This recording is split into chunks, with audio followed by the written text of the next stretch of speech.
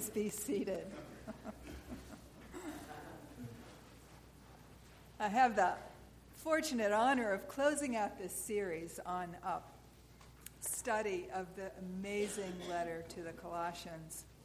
I'd like to, first of all, point you to this bulletin insert to enjoy a gracious letter from one of our vestry members.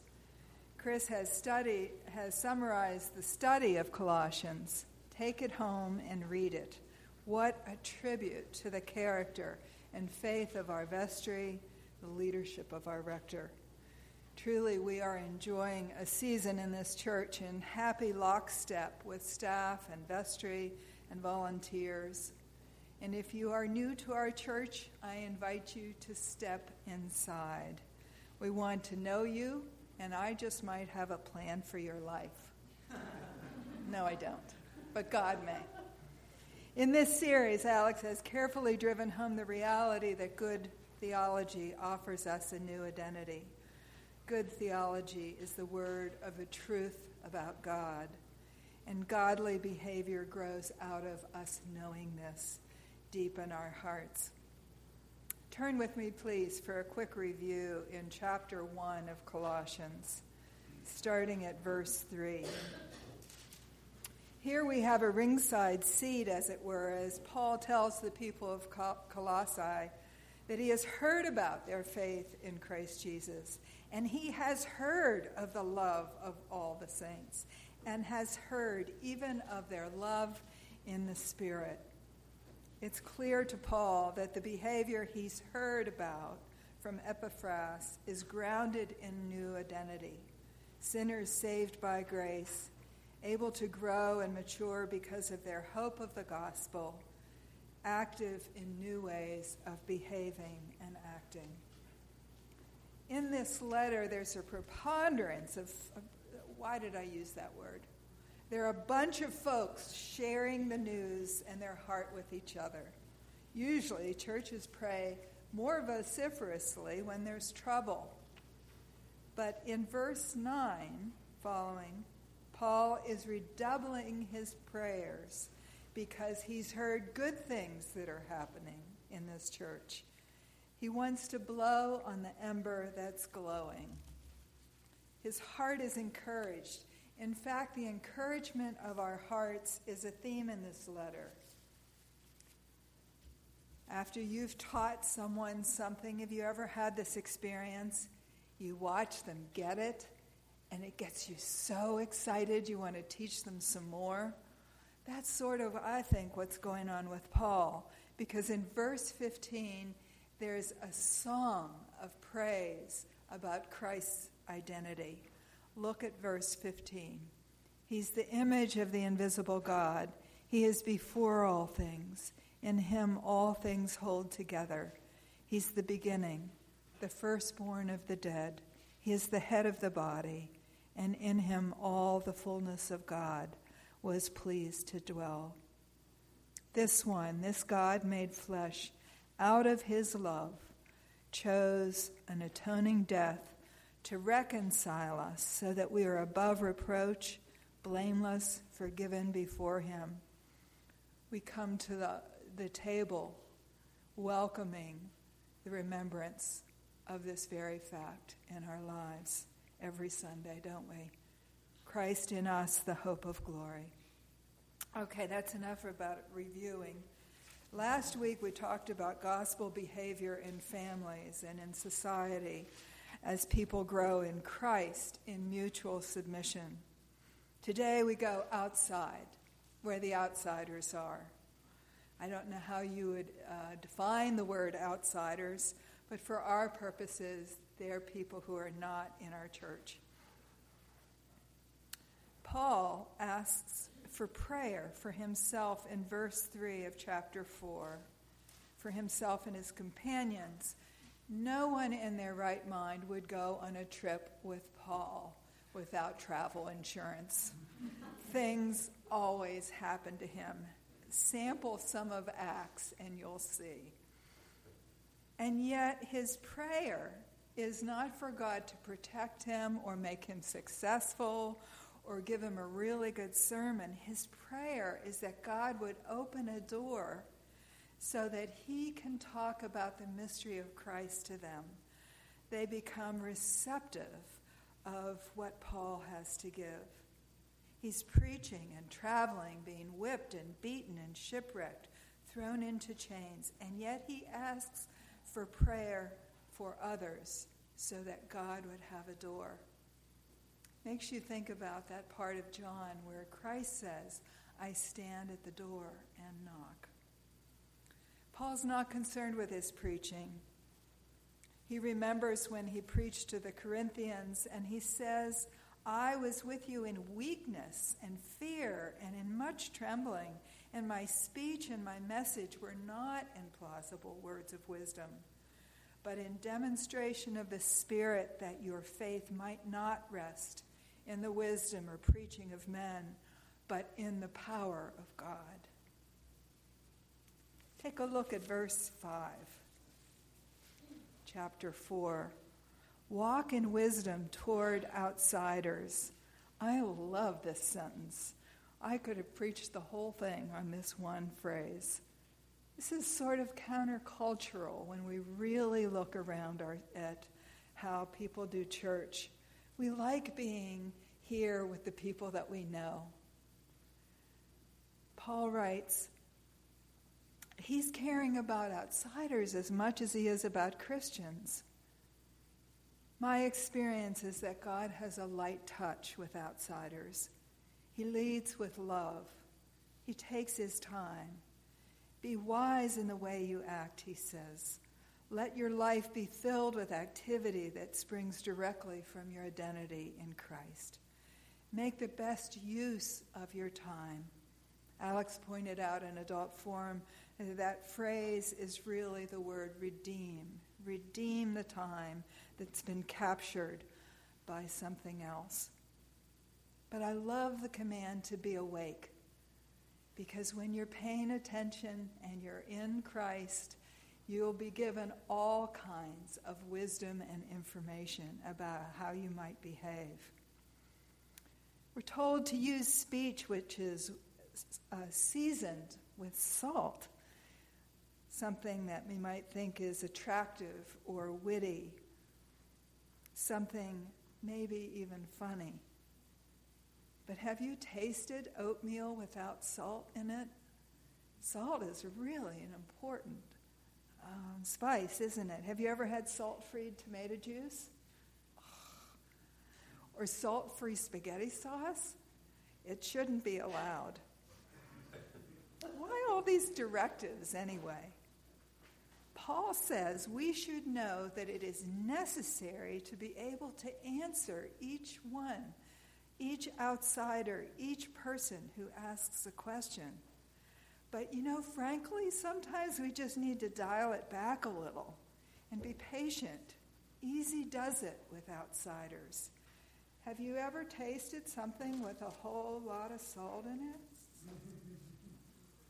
It's too much, isn't it? Dick Lucas writes in his commentary, I'm going to read this twice. Direct assault on entrenched apathy is seldom successful. Are you getting it? Direct assault on entrenched apathy is seldom successful. I said this last night, and I asked, does anybody know what apathy is? And Ann Stainkist has said, I don't know, but I don't care. Because that's what apathy is. Maybe we're to look for openings rather than bulldozing in. It'd be different from what Paul is doing in terms of preaching. Only the Spirit knows the who and the when and the why of people's readiness for conversion. Most of us have histories of many people who have said one piece of our way. And so I think we need to be awake and aware and informed and able to answer a question. We may just have one small shot. Friday night I was watching Gran Torino. How many of you like Clint Eastwood's Gran Torino? Oh, cool. A lot of people today. Clint Eastwood plays an ex-Marine, of course, recently widowed, ugly face filled with bigotry and resentments at the beginning of the movie. He has this amazing 1960s car. He becomes involved with his neighbor because the little boy tries to steal his car. He tries to prevent the escalation of the gang violence that's in his neighborhood, which is resulting in persecution of his neighbors. Finally, there's a brutal assault on the teenage daughter, and it pushes him over the edge. We know what he's going to do now, don't we? We've seen his movies. But Walt surprises us. Walt tells the little brother of the girl to just rest and think for the entire day. He says, come back at 4 o'clock. Little brother doesn't understand. He's ready for action. We don't either. We expect him to blow all the perpetrators out of the water. He does go over there, and everyone does have guns. We think it's going to be a make my day kind of shootout. We've seen the movies. Except Walt has figured out that if he carries a gun, the perpetrators will not be held accountable. He knows he'll be killed, and he knows he's going to die soon anyway. He knows the only way he can protect his friends is to die for them. His beloved family will be safe, and that's the way it works out. What astonished me about this movie was Walt's wisdom in waiting for the plan.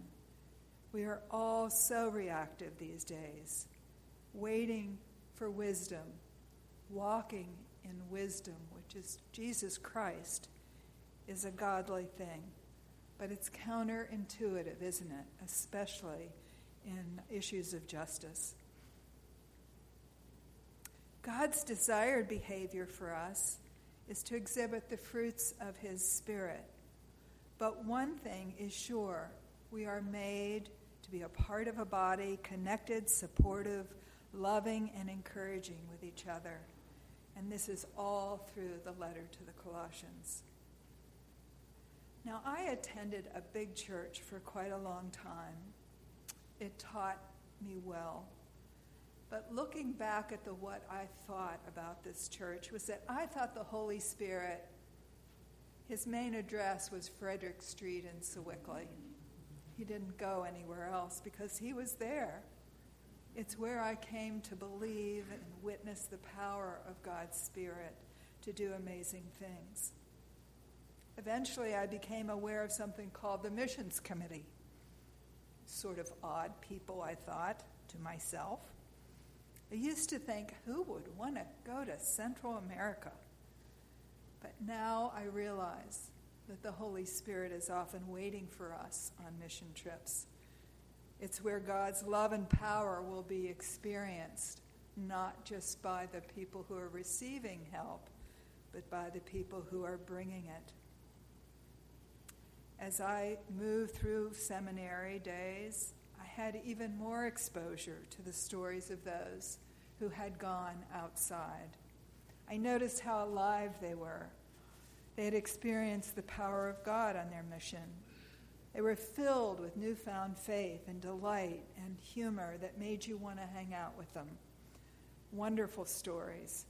Slugging through my classes, my heart was so encouraged by these people, and I began to wonder what that would be like to have that kind of joy. We have folks here at Christ Church who are also going out. They come back with great stories and with shining faces as well. Twice a year we hear the amazing stories that take place in a maximum security prison through Kairos.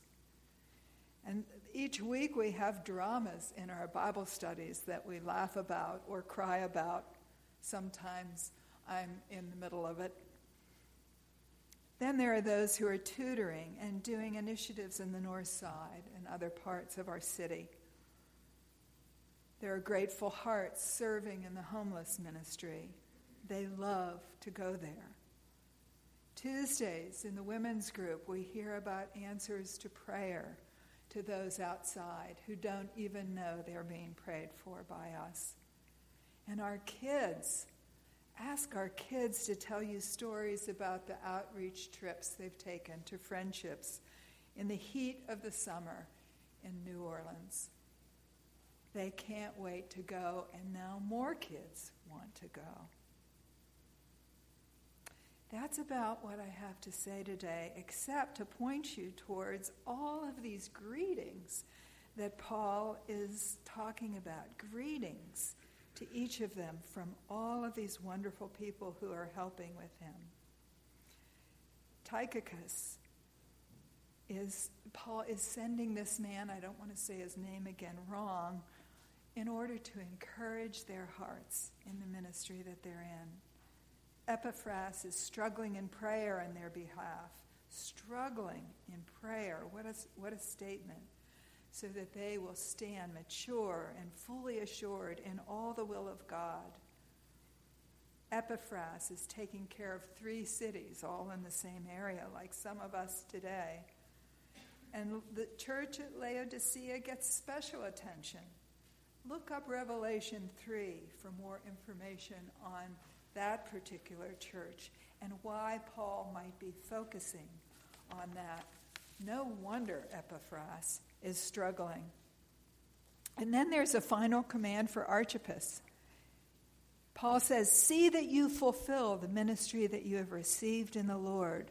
Strong words. Paul is ever the masterful minister, in chains or not. Hey, Archippus, he's talking to you. God's church should be in the business of bringing outsiders in, not just going out. These greetings show how vital communication is. Sharing the news, prayer and thanksgiving, corporately available in trouble and in hope. That is the way the Lord and his body are designed to work.